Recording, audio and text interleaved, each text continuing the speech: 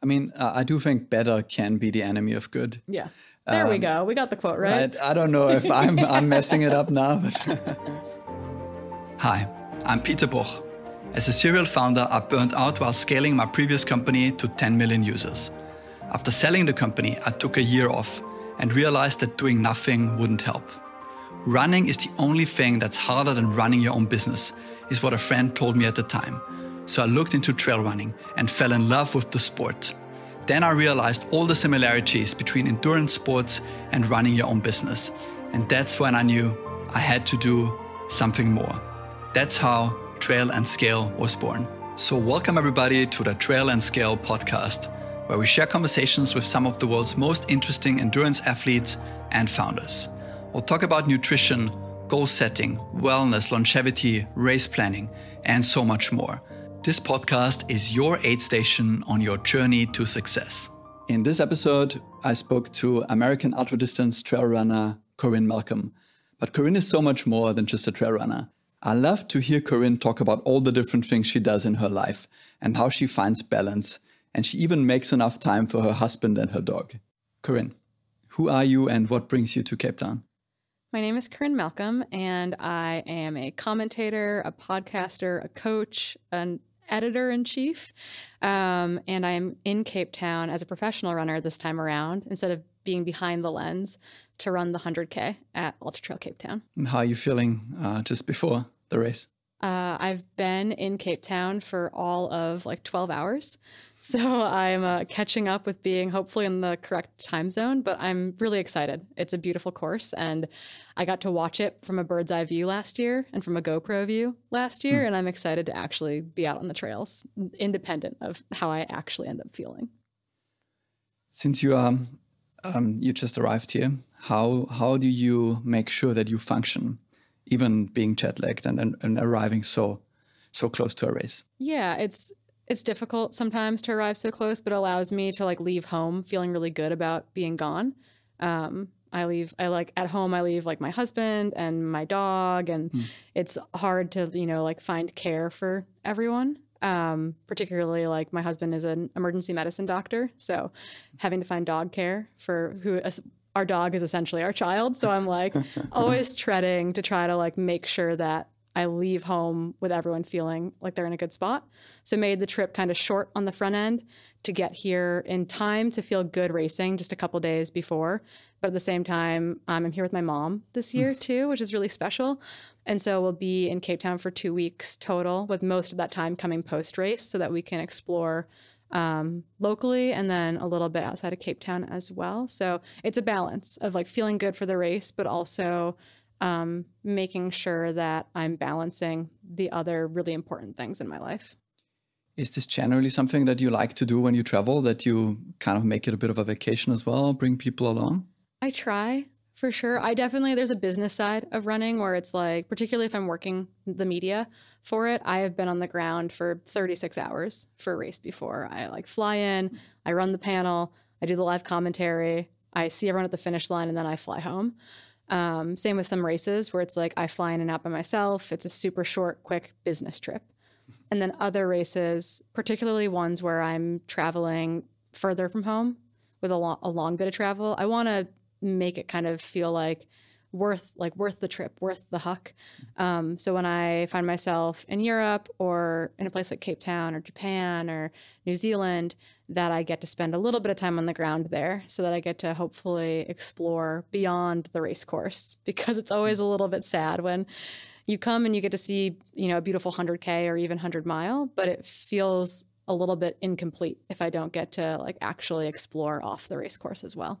So it's a bit of both. Yeah, it used to happen to me a lot in the past when I used to travel for work. I'm Austrian, and I would go to Berlin for business trips.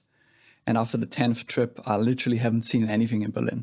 I literally didn't know anything apart from the venue that I, attended this conference at. It's hard. I did that for years. I used to do biathlon. So I skied in a circle with a rifle. And my husband was a professional mountain biker racing cross country World Cups. And so same sort of thing. You go and the only thing you've ever seen is this 2.5 kilometer loop that you're skiing on, or this, whatever it is, a 15-minute loop that encompasses the race course for a cross country mountain bike race. And you haven't seen the local coffee shops and where people go and hang out and experience any of the local culture. And so I think now in my running career, that's something that I've wanted to take more seriously, like make an actual effort to get to explore off the racetrack, because you're right. Yeah. It's like you're there for, even if you're there for a week and you're racing on like the World Cup stage, you don't see anything besides that venue, because it's like you run from the hotel to the venue, you ski in a circle, you run back to the hotel and like repeat the next day. So ultra running feels very relaxed in that regard. Speaking of trips and the difference of being at home, what's very important for founders and athletes alike, I believe, is having strong rituals and routines. You said before this interview, you said that you love coffee. So I'm sure that's part of your routine. Tell us a little bit about your routine at home, and then how it changes when you travel, and what are the things that you always make sure that you do no matter where you are. Yeah, it's interesting because I feel like I have a ritual for home and a ritual for being on the road, just because there's like key elements that aren't on the road with me, like my dog, who, once again, she's my dog, her name is Peter, and she's very important to me. So she's part of my ritual at home, right? It's like if she's not running with me, I'm taking her for walks. Like we have our morning routine pretty dialed, in which I wake up and make coffee, and then I coax her out of bed so that she can like go outside and have breakfast and all this stuff. And I don't have that when I'm on the road, but I still try to encompass some of that, right? Like I like to get up and have something warm right away, either tea or coffee, something to kind of start my day. And then generally like get outside, be it, even if it's not for my run yet, it's a walk. And so this morning, my mom and we woke up and had some tea, and then we like walked to go find some coffee. And that feels like it's kind of akin to that same routine that I have at home. But yeah, there's some key elements that aren't always on the road with me. And so it's adapting to those things and then adapting when I get back home again. But yeah, it's the warm thing in the morning, the tea or the coffee generally for me. And then I think it's also like that bedtime routine of like, when do I wind down is the bigger piece of the puzzle for me. Like making sure I have a book with me, making sure I like get off devices at a certain time so that I can go to bed. Which is all made harder when you're in a new time zone. All of a sudden, you're like trying to convince your body that it is time to go to sleep. But I do think that it's very small things. It's not like these big, very rigid routines. Just because if I had to be super rigid, it wouldn't allow me. Maybe, I'm here in Cape Town, and I know that like I want to run with some people when I head out, and so it's like, maybe I would have run at 10 a.m. at home, but today I'll run at 4 p.m. because I've got a friend who wants to go do a shakeout with me. So it's like, flexibility is really important on the road as well, and just not like finding small bits of my routine that allow for consistency, while at the same time not being so rigid that I like feel flustered traveling. Because I think it's really easy for elite athletes in particular to feel really flustered when things aren't perfect. Yeah. And I've realized that perfect isn't like what we're aiming for. And so that to me has been really very important. Are you strict with like bedtimes and wake up times though? Not really. I just like to try to get enough. Sleep is the big thing. So generally at home, I'm probably in bed between like 9:30 and 10 p.m. and up at 6 a.m. We joke, I live in Seattle, Washington, and right now it's very dark at home. We call it the big dark, actually. So sun sets now around like 4:30 p.m. Yeah. So the days are much, much shorter than normal. And so I actually, because my life is fairly flexible, like I run early in the morning most year, but actually now that it's the big dark and it doesn't get light until earlier, I actually wake up now and have my coffee and do work for a number of hours before I head out to run. So there's like this seasonal flux for sure, but it's probably, pretty like, I don't know. I just find that I go to bed at 10 and wake up at 6 and I get 8 hours of sleep and call it good. Yeah. Great. Let's talk a little bit about your athletic career so far. Cool. Training for Olympic level Nordic skiing, and then how you got from there to being a trail runner. What are the similarities? Where did you start? How did you start with your ski or like Nordic sports? Yeah, I think I've been very athletic since I was super little. My mom, who's sitting outside of this room, would agree with that. I've got 2 younger brothers who were my size very quickly. And so I've been racing them since they could all walk, basically. But I started cross-country skiing, so Nordic skiing in high school. And I was actually hurt running. And so they didn't want me to run over the winter. So they said, you got to find another sport. Oh, wow. So I started cross-country skiing, and that, like, I hated it. I was really bad. I complained every day at practice. Like I was probably not a very fun, like 14-year-old to have on the team. But eventually found that I really liked skiing more than I liked running. I liked the challenge of it. I liked the demands that it placed on me, that I wasn't naturally good at it, that I had to like fight really hard to get better, to like work hard to get better. And so like running became what I did for my skiing in the off season versus skiing being this like kind of throwaway sport in the middle of my year. So by the time I left to go to university, skiing was like the number one thing for me. Like actually like skiing made my decisions for me. It's like there are only so many colleges in the US that you can ski at. And so I was like, cool, like I don't want to go to the East Coast. I don't want to stay in the Midwest. I want to go to a Western US school and I want to ski. And I was like, cool, these are my 4 options. Like, where am I going to go? And I ended up in Montana and loved it, but ended up actually getting recruited to do biathlon. So skiing with a rifle, and just a normal thing to do. I grew up in Wisconsin, so I've been like shooting BB guns and guns since I was a little kid. Very classic Wisconsin things.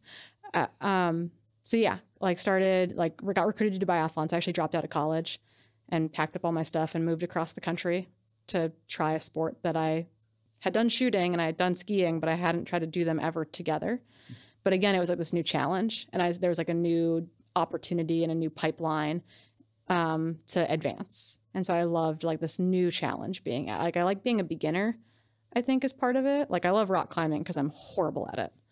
And it like really tests me in like all my weaknesses. And so I think biathlon was that thing where it was like, you're really bad at this and you're gonna have to learn to get better at it. And very quickly, like was on the junior team and then made the national team and went through a whole Olympic cycle with the US biathlon team, living in the Olympic Training Center out east. But I was like 10 years younger than my teammates. Like they didn't have like a development team at that time to kind of like funnel you into being a senior, and definitely like kind of fell through the cracks and was overtrained and burnt out and all the things an eager athlete falls into without anyone like as a safety net to catch you. So went basically like had to leave the sport because I was overtrained, and moved back to Montana where all my friends were to finish out college, and realized that trail running was basically what we did every weekend all summer for ski training. I was like, oh, we get to go run for 6 hours with snacks. Like I can do that. Like I'm really good at running with snacks for 6 hours. Like we get to go eat in the mountains. Yeah, I can do that. So started like after taking some time off of sport, because I was just, once again, like my body wasn't going to let me like do anything super serious. I started running locally in Montana. Had some amazing mentors there who happened to be like some of the best in the sport at that time. Like this woman, Nikki Kimball, who's been top 10 at Western States 10 times, like was one of the locals who was like, oh, you want to go run for 20 miles? Like, come hang out with us. And that quickly evolved.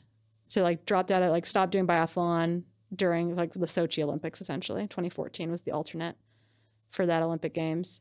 And then started running trail races in like 2015, 2016. So gave myself like 18 months and then apparently found a new sport to learn to be a beginner again and have to learn again very, very quickly. But yeah, similar, right? You get to run for 6 hours with snacks. But also It's just like the challenge. Like there's a different mental challenge there. You go run 100K or 100 mile and you have no idea what you're going to get. And that's like super similar, I think, to particularly biathlon, where you come into a shooting range and the wind could be blowing sideways and like, it's kind of tough luck. So I think I like that aspect of like the unknown. How old were you when you made that decision to quit the biathlon? I was 23. So like it's almost 10 years ago, which feels kind of crazy. But yeah, like made it through the first half of Olympic trials and then was invited to the second half of Olympic trials and had to bow out of them because I was just like super sick essentially. And so that was, the fall. I like got named, it was like a matter of months where it was like turned 23, left the sport, which we joked was my first retirement. Yeah. So retirement 1.0 went pretty okay. But it was weird. Like instead of going to the Sochi Olympics, I was enrolled in like 21 university credits, like more than full time. Because I was like, well, I'm not walking into the opening ceremonies. I have to like go full in on finishing school. So I think I took 3 semesters to finish what should have been like 4 or 5 semesters because I just like needed my energy to go somewhere.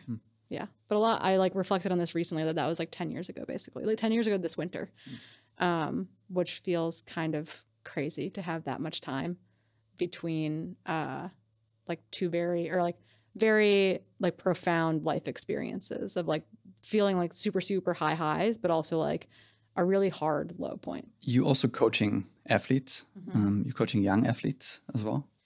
I've coached young athletes. I've coached like middle school and high school athletes that now are like running track professionally, which is kind of crazy. Like I knew there's this kid, Duncan Hamilton, who just signed with Bowerman, the Bowerman Track Club. And I remember when he was like a 6th grader.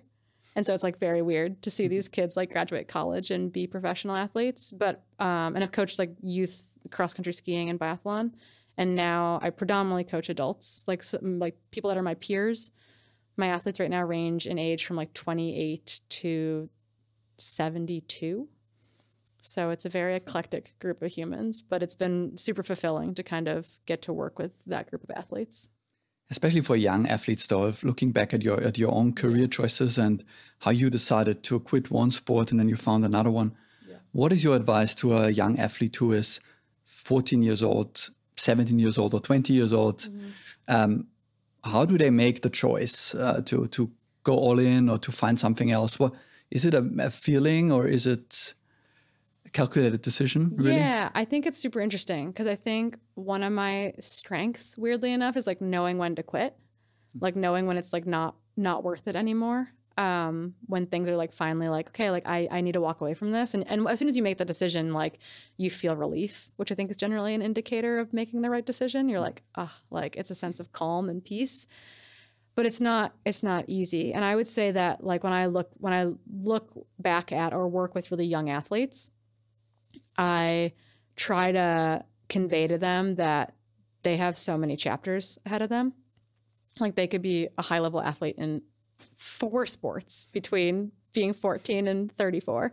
So not to put pressure on themselves to need to be at X, Y, or Z place in the pipeline, because everyone's on their own trajectory in that sense. So there's a bunch of discussions right now within like the US ski community as far as like how do we keep athletes in the sport long enough so that they're at the age where people actually end up peaking, because they generally, athletes leave, particularly female athletes, leave sports earlier. And so trying to keep those athletes in sport and just whatever sport they feel the most passionate about right now, knowing full well that maybe they're playing soccer right now, but they could be an amazing runner 10 years from now type of thing, like not making them feel pressure to make that decision yet. Like I think there's a lot to be said for just like being really athletic over like being like fully all in trail running or ultra running or skiing or soccer or whatever it is. Like coaching young athletes, I always encourage the parents. They'd say, hey, like so-and-so can't come to practice on Tuesdays because they've got lacrosse practice on Tuesdays. And I said, that's totally fine. Like, please, so-and-so can't come to practice on Thursdays because they've got piano lessons or swim practice. Like I'd prefer that. Like my parents instilled that in me too. Like we were encouraged to play every sport and find the ones that we liked and let go of the ones that we didn't like. But that meant that like I figure skated from like age 6 to age 14 before deciding that, okay, like of my activities, that was the thing that was going to get cut. And I was going to move away from that and move towards other sports that I was liking more. And I think that that's like the big thing for young athletes in particular, is that like their story is not being written. Like they have so much time. It's interesting. There's my fellow Austrian, Anna Gasser, who started snowboarding at 16, I think, and won World Cup or World Championships a year or 2 later. Yeah. Just because she wasn't a full-blown athlete by the time, just in a different sport, right? And she went from gymnastics to snowboarding, and she was just insanely great at it from the get-go. Is this something that works for almost any sport, or is there like an age where you have to know what you want to do to until a certain age? I don't think so. Like I think that there are probably some sports where it's like you probably age out of it. Like you're probably not going to like get into ski jumping as like a 30-year-old. Like I think you have to like learn to not be afraid when you're like 12. So I think all the Nordic combined athletes and all the ski jumping athletes, that's kind of like you started early, Same with like luge, like those kids start in like 3rd grade. There's also a weight thing to that. Totally. They start them really young, probably professional gymnastics, that kind of stuff, right? You're probably not going to go from soccer to professional gymnastics. That's like a 20-year-old. There are definitely sports that are very age dependent in that regard, as far as like timeline for skill development. But I think there's a lot of sports that we see crossover athletes all the time. Some that are like endurance focused, right? Like a mountain biker coming over to like running, or a runner going over, if they've got bike handling skills, going over to being on the bike. High level like team sports athletes, soccer, lacrosse, field hockey, regular like ice hockey. We see those athletes, soccer, football, etc., come over to running and other endurance sports pretty easily as they're older. And it's just like a base level of fitness and athletic ability and skill.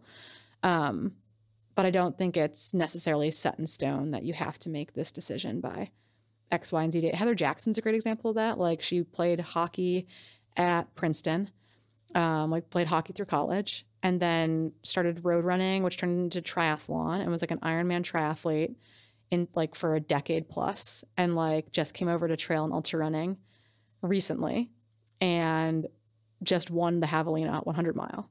You know, like in year 2 of her trail and ultra running career. And she's like also a total badass on the gravel bike. Like, so I think there are lots, and she's got to be 39 or 40. So there's like lots of room for people to explore and play, I think, in different sports. While at the same time, like, I'm not going to tell you to like go pick up Olympic gymnastics as like a 30-something-year-old. Yeah, thank you. I wouldn't. You said in a previous interview, you love how your body feels when you're running. Mm-hmm. Can you describe this feeling for us? But then also, is this feeling what ultimately led to you becoming a trail runner? Yeah, I think that it's like this degree of freedom and like movement that feels really unburdened, I guess, by like gear and equipment. Like, I love biking and I love skiing and I do a lot of different sports, but there's always like an equipment burden that goes along with those. So I think running has just like been a source of freedom. That being said, like being like horribly injured in 2021, there have been moments in time where I do not like how my body feels running, because it feels awkward and cumbersome and not like it's working like it's supposed to. And I feel like I'm finally in a place where running feels really natural again, but it was like a 2+ year like experience of like not being very happy with how I felt running. But I do think that that's why I liked running and not skiing in high school, because running was easy and skiing took so much work. It's why I was a good soccer player, because I could run for 90 minutes and sprint around indefinitely. But I do think that it's this degree of like exploration and freedom without being worried about like equipment malfunctions that really makes trail running so appealing to me. That it's just like my feet and my backpack, and I can be out for 12 hours and have a good day without like having a flat tire or a ski binding breaking or something like that. Well, I guess there is kind of the equivalent of a flat tire in running as well. Yeah, you can have we call them, I joke that they're still called mechanicals, even if it's not like a actual bike mechanical. As a coach, what made you decide to coach older athletes? I was a very poor graduate student. Like, I was just broke. And Jason Koop, who's a mentor of mine, was hiring for coaches. And I had like been told that I should coach for a long time. Like, I felt really comfortable coaching like youth athletes. Like, I coached again, cross country skiing and biathlon and running from like for ages like 9 to 16, and felt really comfortable doing that. It felt very simple. But coaching adults felt very scary to me. Like, I was worried that I was going to hurt someone, because like I had been hurt doing biathlon. Like coaches didn't listen to me. They let me train too much. I got super overtrained. And I was worried that I would do that to adult runners or adult athletes, which is kind of silly in hindsight. Mm.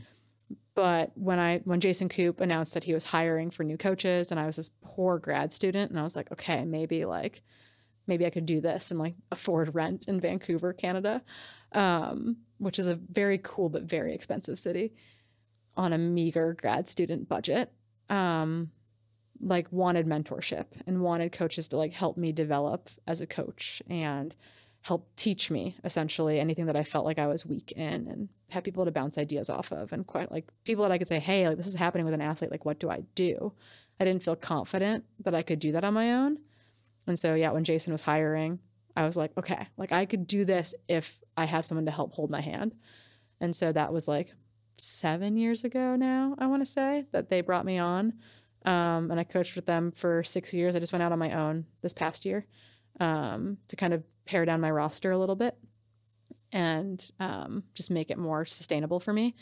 But yeah, it was this big hesitancy that I was going to like accidentally hurt someone, and had to regain a lot of confidence. And I have athletes that I've coached that entire time that have been with me since like day one. And they would even tell you that like my coaching style has changed over that time period, where it's like I definitely ask more of them now than I did 5 or 6 years ago. And one of that's like they've developed as an athlete too, but it's also like I wouldn't say it's taking risks, but I like have evolved as a coach and like know that my athletes can handle more. Whereas I think I was like very, very, very conservative when I first started coaching like adult athletes for trail and ultra running in particular, because I didn't think it was worth like anyone getting hurt for. And how do you push people without hurting them? Is there it's always a fine line, I'm assuming, but yeah, how do you go about that? What are your thoughts on that? And what might be pushing one athlete is like not pushing a different athlete, right? Like everyone's very individual. Like I've got some athletes that run 120 miles a week, and I've got other athletes that run, 40 miles a week, and they all can complete a 100-mile race type of thing. But it's like, I think it's communication is what it comes down to. Like, can I have an honest and open communication with them? Can I say, hey, like, I know you're going to be tired at the end of this week, and that's okay because rest is coming type of thing.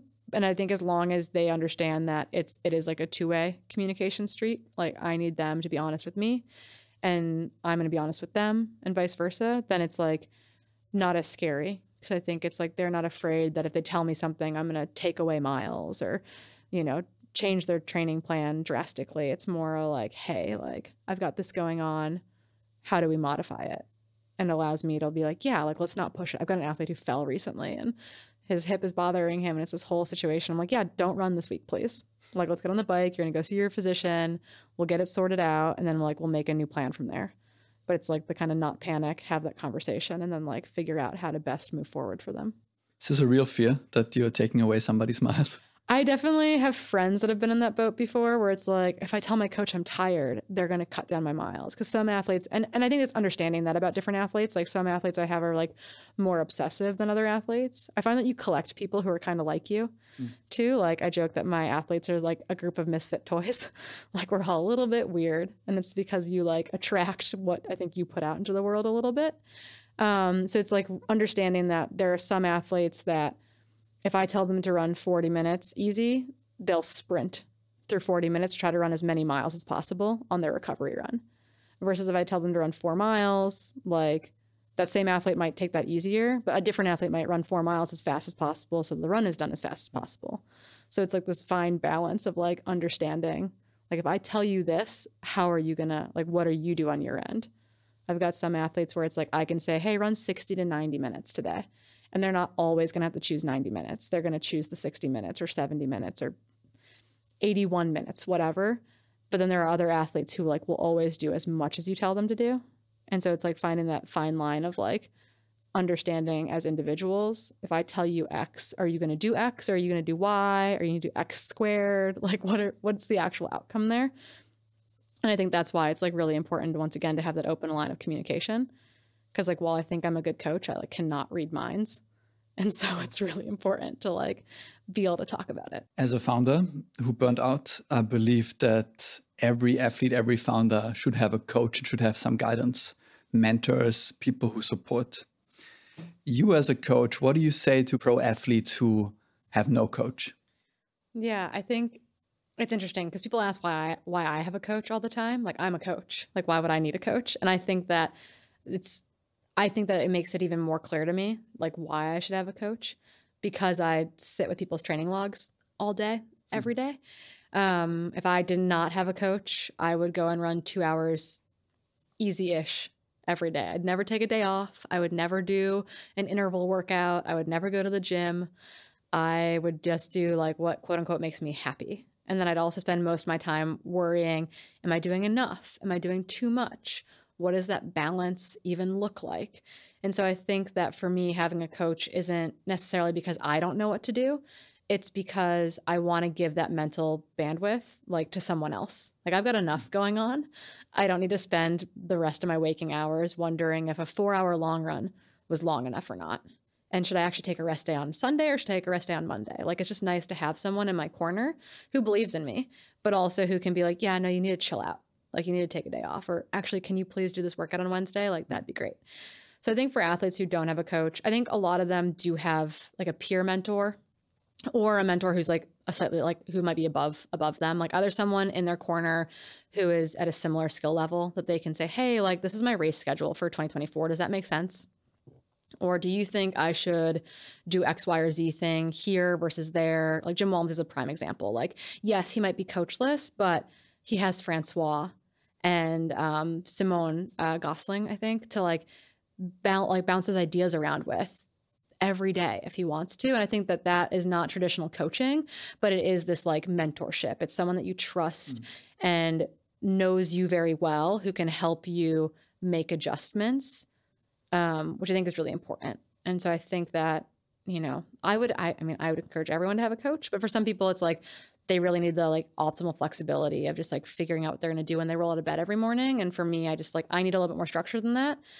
In part because like while I am a professional athlete, like I have other things going on.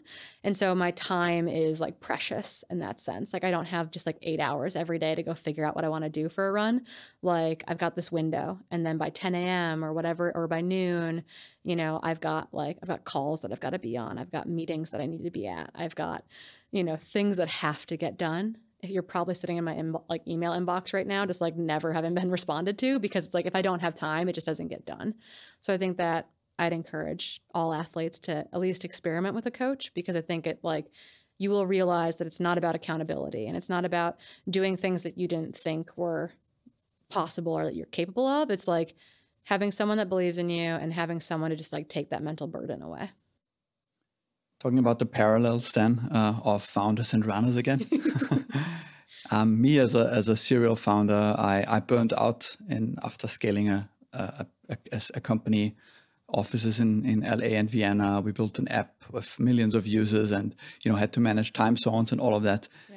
I had very little coaching and very little guidance, and it's fortunately it's something that we're talking about now, having mentors, having coaches. Yeah. Even as founders, but I didn't really have that at the time. And then you wake up one day and you realize that you can't move forward because you burnt out, you have no energy. You also mentioned in a previous interview that burning out and being at your best can be very, very close together. Mm-hmm. When you go on a trip and you love it for a week, but after day 6, 7, 8, you also realize that this is my body or my mind's limit. Mm-hmm. How do you approach that, and how can both me and our listeners do better at this? Yeah, I mean, I come from this interesting background where I mentioned being like burnt out and overtrained in regards to the sport of biathlon, which is just in athletics in general. And that was, I talk to athletes a lot about being burnt out or being overtrained. And something I stress with them though too is that burnt out is like oftentimes this like this emotional, this mental lull, this place where like physically you can do the training, but you just like mentally it's hard to get there. You're not excited about it anymore. Being overtrained, it's not a verb. You can't like actively overtrain. You can overreach, but like being overtrained is like I like to say that it's a noun. It's the end of the tracks. Like you have been actively overreaching for so long, for weeks and months and maybe even years, and gotten to a point where you physically are in this new location, this new noun that is overtraining. It's not something that you're actively doing. It's something that you do too much elsewhere and you get to this place. And so for me, that's where I ended up with biathlon. And in part, it's because I like, if you told me to jump, I'd say like, how high? And I think that's like, there's a founder mentality in that too. It's like, how can I fit 120 hours into this work week? Like as an athlete, I think there's a lot of that too. Like people who excel and get to the top of the podiums have that same mentality where it's like, what can I do to get there? do I need to double every day? Do I need to triple every day? Like, how many hours am I training a week? How can I fit in another session? How can I take a rest day if someone else isn't taking a rest day today? Like, it's that kind of like, it makes you really good, but it's also like your biggest weakness. And I think that's like that parallel of being like that edge of being at your very best and also like being one step away from like being completely over it. And that's this place that I got to in my previous sport in biathlon. And I think that what that has meant, both as a coach and as an athlete now, is that I don't sweat the small stuff as much. It probably hindered some of my early running because I didn't want to take running seriously. Because if I took it seriously, then I could get hurt. If I cared, then I would get hurt, right? And so now it was more about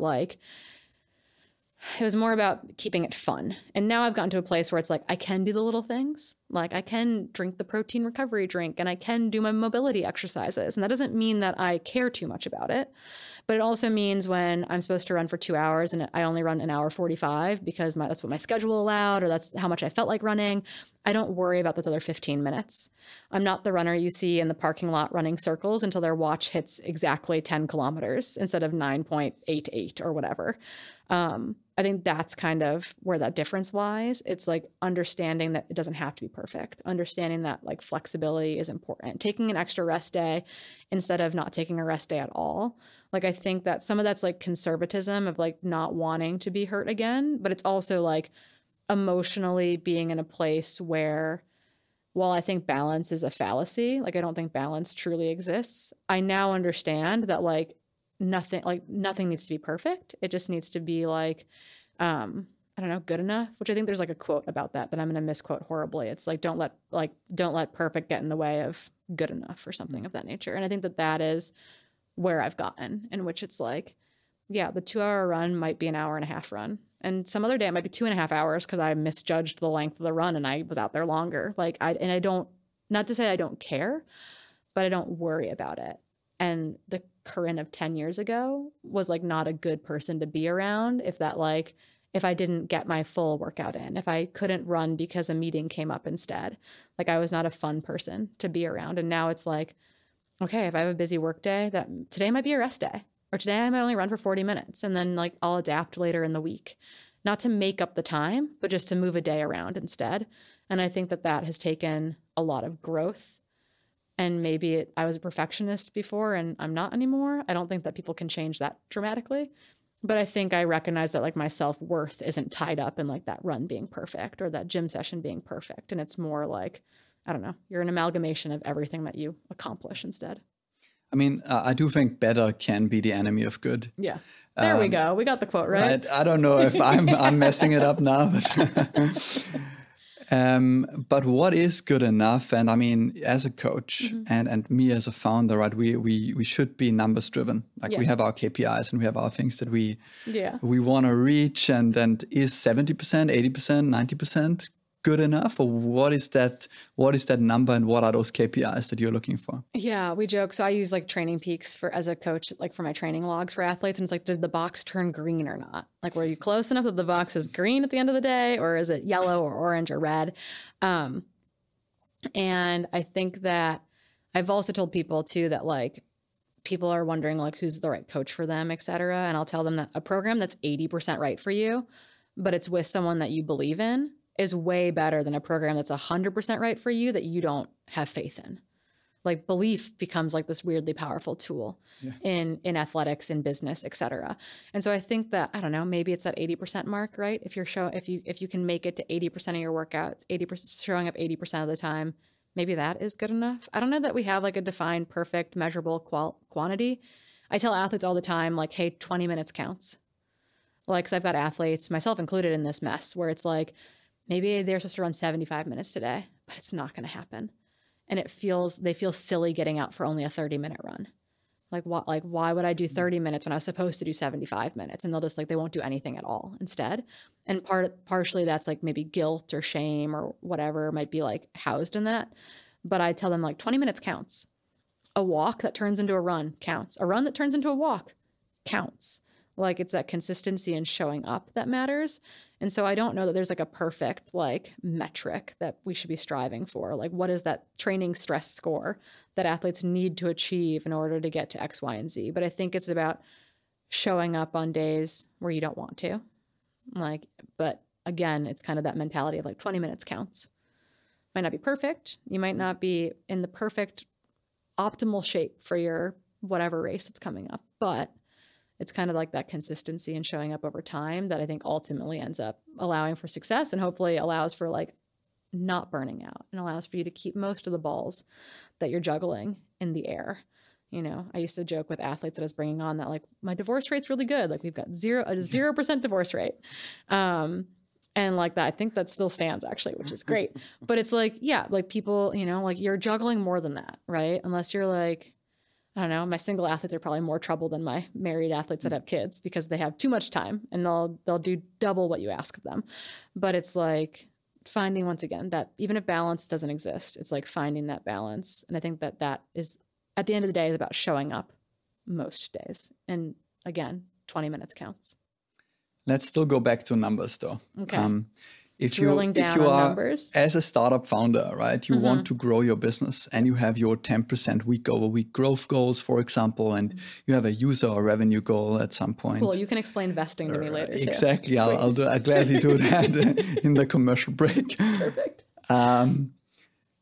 How can we quantify the numbers in running, in your coaching, or what are the like 1, 2, 3 numbers? Is it miles per week that we really need to look for?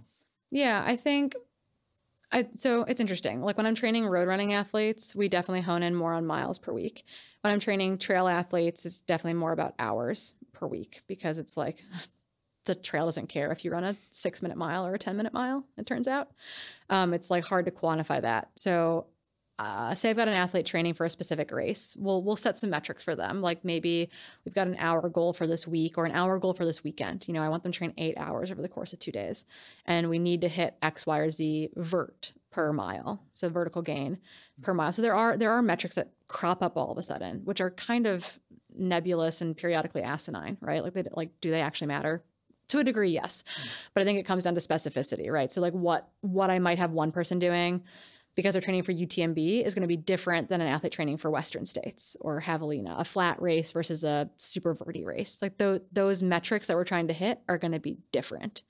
You know, my Western States athlete doesn't need to be running 30,000 feet of gain every week.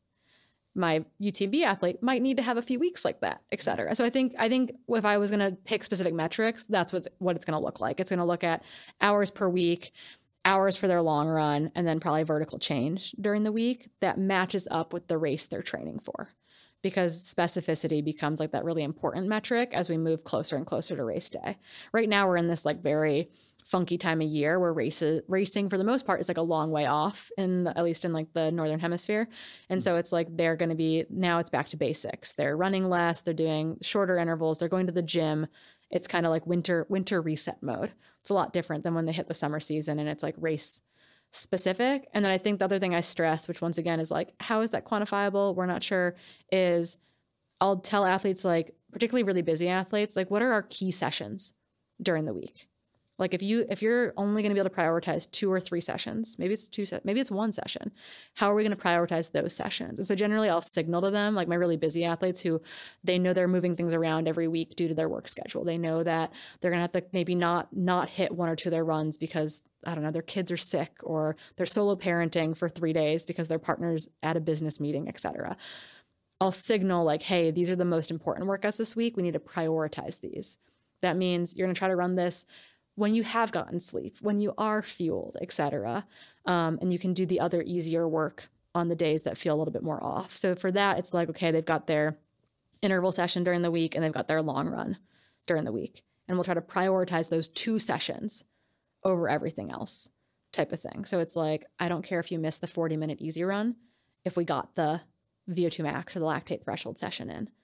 I don't care if we had to cut this 75-minute endurance run because we also prioritize making sure we got in the 3-hour long run this weekend. So it's like, they're the big metrics, the volume, the vert, and the intensity, like on the probably macro scale. And then on the micro scale, week to week, it's like, Did we prioritize, like, did you sleep enough?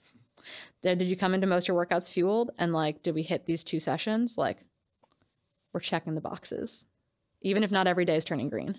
I think the key here is focus on what's important. Yeah, I think so. I think it's like, and that also is like a really broad term, right? Like, what is most important at the end of the day? Like, you're not going to get divorced, your kids are going to love you, etc.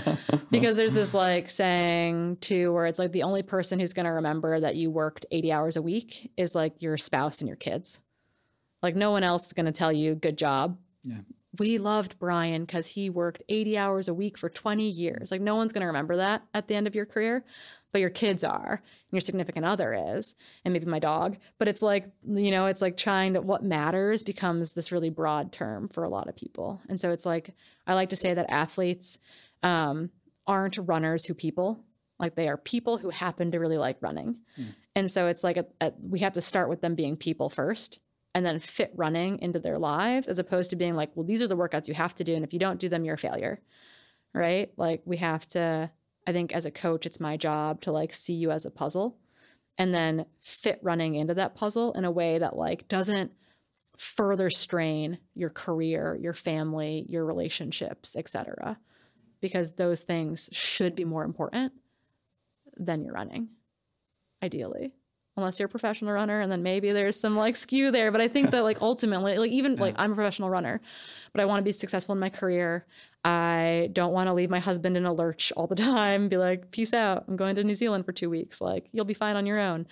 I know you're working 80 hours a week in healthcare, like, but later, bye. Like, trying to be cognizant of like maintaining relationships with my family, maintaining relationships at home, like all that is as important, if not more important, than my running. And like, I say that as a professional runner. So there are definitely months where running takes priority, but you have to like, it has to come back around the other way. Otherwise you're going to be a very lonely, broken runner. And that's like not sustainable either. We've only met this morning, but you seem very balanced, and you have all these things going on. You're a professional runner, you're a writer, you're an editor, you're a coach, you're a podcast host, you're a presenter. Like, I think I even forgot something. You're a scientist. I'm a substitute science teacher sometimes. Wow. Right? I can't even get 2 things, like manage 2 things in my life. So how do you balance and plan your week and in general, your life and your focus? What's the most important to you? And then what is the thing that gets left behind if you don't have enough time in a certain week or month? Yeah. So I joke that I have so many jobs because I don't like any one of them enough to do it full time, which is not entirely true. Like, I like most of my jobs, but in part it's like a lot of them are a labor of love too. Like, my like working with Free Trail, for example. Like, I love Free Trail and I believe in it, and I believe in what we're trying to do, both like in the US and broader than that, as like a very small media company. But like me working as like kind of like the managing editor-in-chief, like that is, you know, I'll say it's probably 30% funded and 70% volunteer, right? Like the time that I'm putting into it. And that's okay, because I know that I'm investing in this like greater goal and this hopeful greater thing as I develop skills within that job. Oh, I'm part of a coaching startup too now, which is like a whole nother situation, utilizing like AI, and it's super, super cool. But it's a little bit chaotic. My husband will be like, oh, do you have to work today? He's an ER doc. So he's like, has, you know, Tuesdays, like a random Tuesday off. And I'll be like, can you go skiing? Do you have today off? Like, do you have to work today? And I'll be like, there's always work to be done. We joked before we hit record that, you know, there's like the adage of like, I didn't want to work 9 to 5. So now I'm working for myself so I can work 24/7. And there's a little bit of that. And I've had to get a lot better at setting boundaries. And like this morning, I set up all of my out of office notifications on my 3 different email accounts to be like, hey, like I'm in a different time zone. My responses are going to be delayed. Like if it's an emergency, here's my phone number.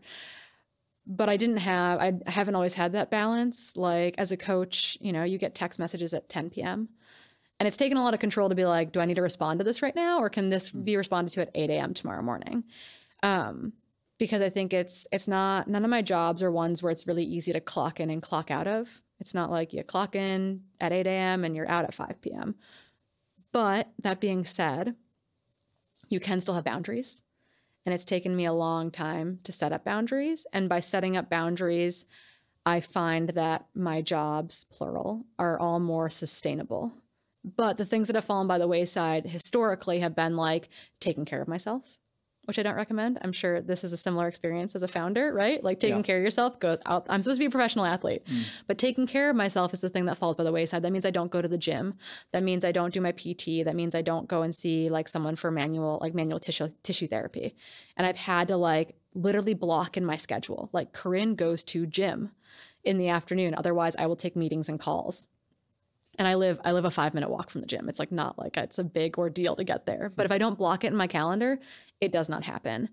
If I'm not contracted to be writing something, like I love writing. Like I've got a book idea that I want to like run with. Like I've got all these ideas bouncing around. But if I'm too busy, like my personal writing, if I'm not contracted to do something right now, falls by the wayside. If I don't have a column that I'm doing, et cetera, like that's something that gets cut. And for the longest time, I was like, I want to write more, but I don't think I can make a living at it. And it's like, well, if you never write, you also can't get paid to write as well.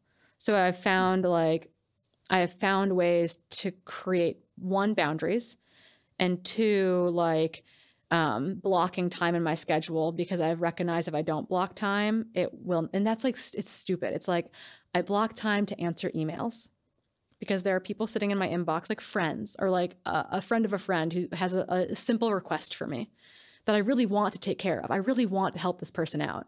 But if I don't block time to answer this set of emails, like it'll be in there for weeks and weeks and weeks. So I think it's like boundaries are one thing, but then just like being really cognizant with my time, and then knowing when to shut it down too. Like knowing that I can set it up so that I can walk away for 72 hours, which felt very stressful for a long time. Yeah. My honeymoon was the first time I had ever set an out of office email responder for my coaching athlete, like my coaching clients. And that was like super stressful. And I had a whole system in place. Like if you have an emergency, like this is the person that you're going to call. And my husband was like, is someone really going to have a coaching emergency? And I'm like, I don't know, but maybe. And they can call this person while I'm gone. And it's like, that's one, a little bit insane. But two, like I had never set that boundary before. And all my athletes were like so thrilled for me. They're like, oh my goodness, yeah, we'll talk to you in 2 weeks. Exactly. Like enjoy Istanbul and enjoy skiing in like the Caucasus. Like that sounds awesome. And so it was like, but it takes doing that and then realizing that like the world's not going to fall apart. Like it turns out like they can keep running and their training log is like functional, and like the things on Free Trail will get posted, et cetera. Like delegating and setting up things feels impossible until you do it like the first time, and then you're like, oh, okay, like, well, I might be the glue for the situation. There's technology that allows you to like not respond to emails after a certain time. That was also my biggest fear, like when I was on vacation. Yeah. I used to have dinner, have some drinks, and when my partner got tired, I would sit on my computer at 11 p.m. or midnight for 2 hours responding to unimportant emails every single day of the week. That's what I needed to do that. I had that, inner conflict. Like I couldn't help it. And it turns out like and I've worked for bosses like this too, where it's like they worked 24/7. And so I felt like the expectation was for me to work 24/7. And I'd feel bad if like I didn't get back to their email by a certain time. And I realized like they're emailing me at 3 a.m. Like that's not my problem.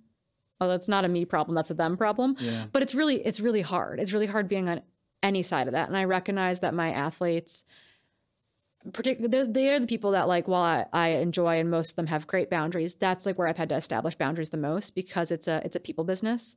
And like, they're my friends in a way, like they're paying to be my friend sort of, but like it turns out they are totally okay if I don't respond to them until the next day. But it's like setting that expectation. Like, oh, I texted Corrine after 8 p.m. She's not going to text me back until tomorrow morning. Like that. It's like as soon as that expectation is clear, as soon as everyone knows what the expectations are, there's no disappointment or confusion. But it's really hard to establish those expectations, I think, both like as a boss and as like an employee, et cetera. So I don't know. We're still working on it. Do you think AI will help? I mean, you mentioned that AI coaching business, and before you answer, I have a bit of a personal story with that as well. In 2021, me and my team built a sleep coach connected to the Oura Ring. because I had an Oura ring for a while and I realized that I get my readiness and sleep score, but what is it really helping me? And like it's 9 hours. Yeah. Exactly. Like the sleep score is really high, but I feel like crap. And can I actually understand this better? So that's kind of like my experience with this whole like AI coaching thing. First of all, do you think AI coaching will make your life easier, like having an AI element? But then also tell us a little bit about this new project that you're working on. Yeah. So I'm working, I guess first, I think AI is super cool. And I think that there are different iterations of AI and machine learning that go beyond kind of like an open source AI versus like a internal AI system that like engineers have worked on from like a machine learning standpoint. I think it's really cool. And I don't think it's going to like destroy anyone's coaching careers. I think it like is going to be a really a new addition to the coaching world. And I think if anything, I think the only thing it's going to affect is that I think it could kill static plans. Like we don't need static plans anymore. Like every plan should be adaptable. And I think that's where like AI comes into place. So I'm working with this small company called Tracer. And it's a couple of engineers who are brilliant, who have very like, they're yin and yang, these two guys, but they're out of Salt Lake City, Utah. And they've brought on 4 founding coaches, myself, Max King, Sage Canaday, and Sandy Nightpaver, to be kind of like their first group of coaches. And we've worked with the engineers to create plans that coach like I coach and coach like Max coaches and coach like Sage coaches. And so my goal with this is that it kind of kills the static plan, that everyone can do better than a static plan where it does not adapt to you at all. When you've got to take 3 days off for a business trip, where do you start back up? When you get sick and you miss a day, where do you start back up, et cetera? You're tired for a week. How do you get back on track? Like a static plan can't do that for you. And this is going to be that kind of like in between in which like not everyone needs one-on-one coaching. I say that as we've already talked about one-on-one coaching. Not everyone can afford one-on-one coaching. Not everyone, quote unquote, needs one-on-one coaching, but having some sort of structure that knows what your goal is and knows where you're starting and can walk you from point A to point B is kind of nice. Like my mom has used similar programming. My little brother is going to be one of our beta testers, which is really exciting. But essentially, we've worked it so like it coaches like I coach. And I've seen the validation, which is really cool, where you're like, oh yeah, if you're sick this day, does it do what I would do the next day? If you skip this workout, does it do what I would do the next day? Like how does it prioritize things? So basically we've taught the system to do that with the engineers, which is just mega, mega cool. But what that will do is that like I can only coach X number of people. Like I've had rosters as big as like 50 people and I was drowning and that was just too many people. I have like 4 Jeffs and I can't keep the Jeffs straight anymore at that point. I don't know who's racing what. I don't know who did what last weekend. Now I'm at a coaching level where it's like, cool, I know what everyone's doing. Like I could pop quiz myself and be like, this person is racing this race in 6 months. Yeah.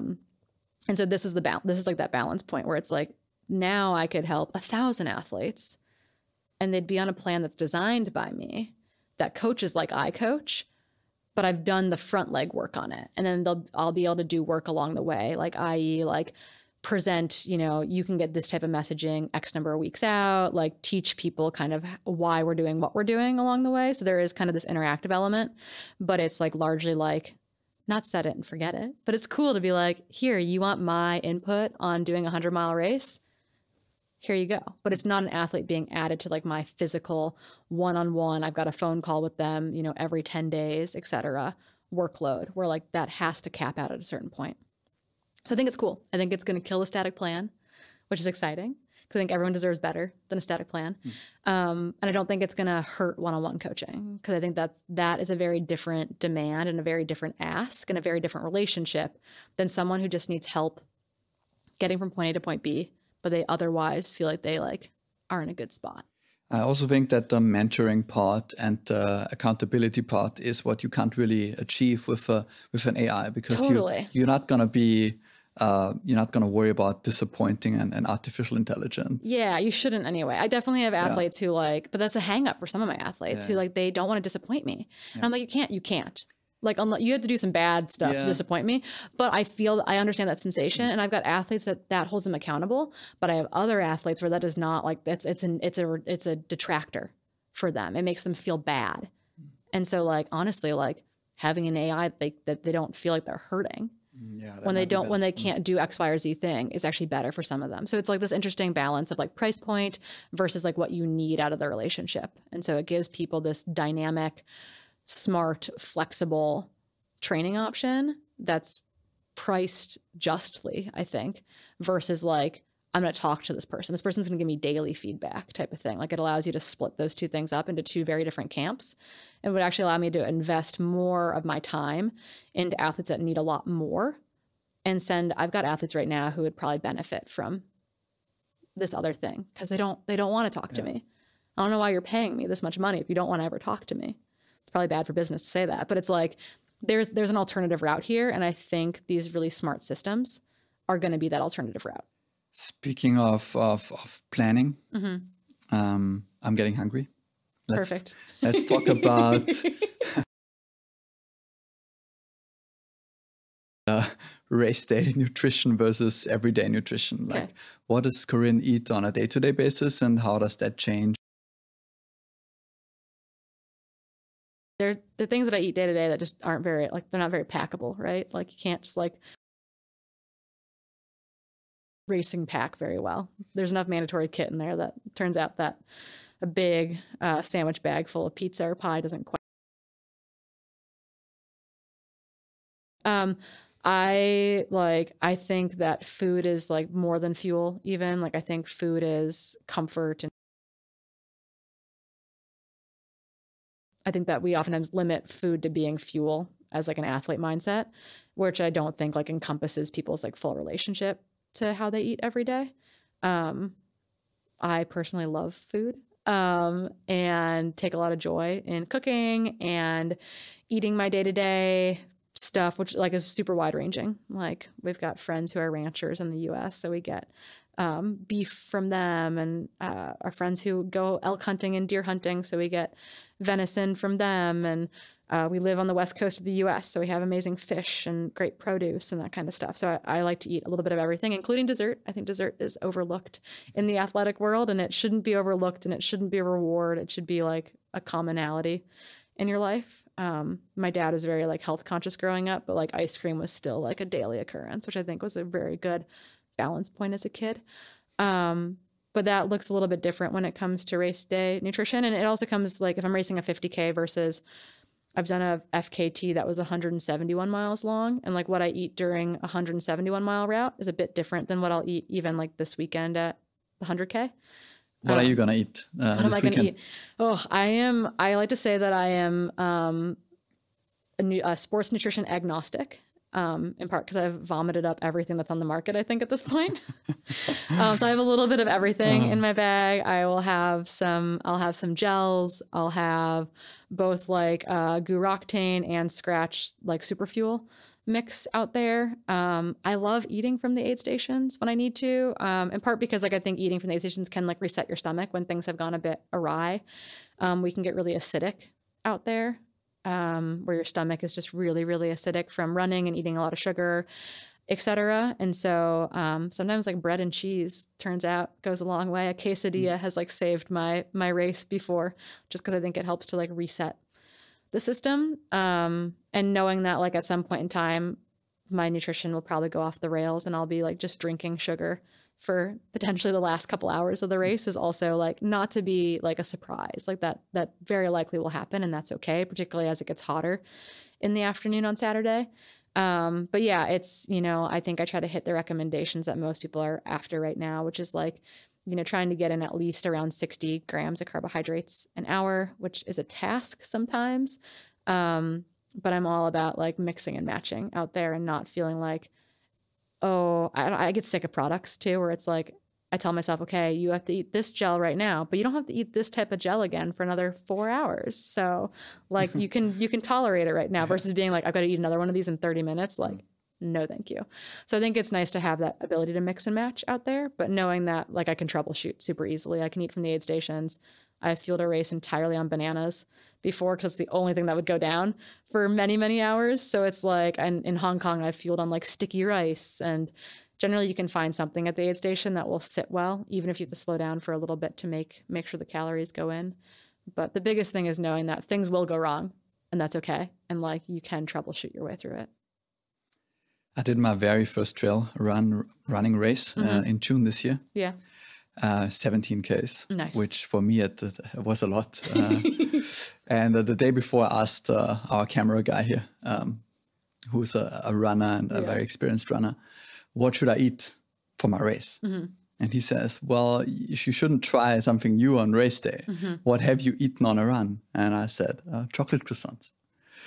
So I ran the morning of my race. I ran through Innsbruck to find chocolate croissants that I could pack for my race. And obviously, for my first ever race, I was quite a bit nervous and couldn't really sit still. So by the time my race started, there was no chocolate croissant left. You had ate it all. Yeah. I think it's that, or you like get into the race and you realize that the thing that you thought was going to work really well was actually like really dry, or like you don't have saliva anymore apparently. And so you just have like a ball of like pretzels or Skittles or whatever it is, like just stuck in your mouth. So don't recommend doing that. But yeah, it's one of those things where it's like, yeah, don't try anything new on race day. But it turns out like you can make it a long way on like soda. Or like Coke, or I don't know, banana bread, whatever's out there. Like you'll find a way to make something work, even if it means slowing down a lot. Because it turns out like slowing down's not fun, but if you slow down, like then you're gonna absorb things a little bit better, and you can kind of reset the system. And I guess don't be afraid of a little bit of vomit. Turns out you can like puke and rally in an ultra just like you would at a party. I think we should go get some snacks, find some snacks. Sounds great. Corrine, thank you so much for being here. Thank you. For doing this podcast with me. I wish you all the best for your race and see you next time. Sounds good. Thanks so much for listening to this episode of the Trail and Scale podcast. If you like this episode, please take a moment and click that subscribe button. It really means a lot to us. Special thanks to our sponsors, Stardust Coffee, and our production partners, Sledgehammer Studio and 2250. Go check them out and support them if you want to support us. Stay tuned. We have many more interesting athletes and founders lined up that we're going to speak to over the course of the next couple of months.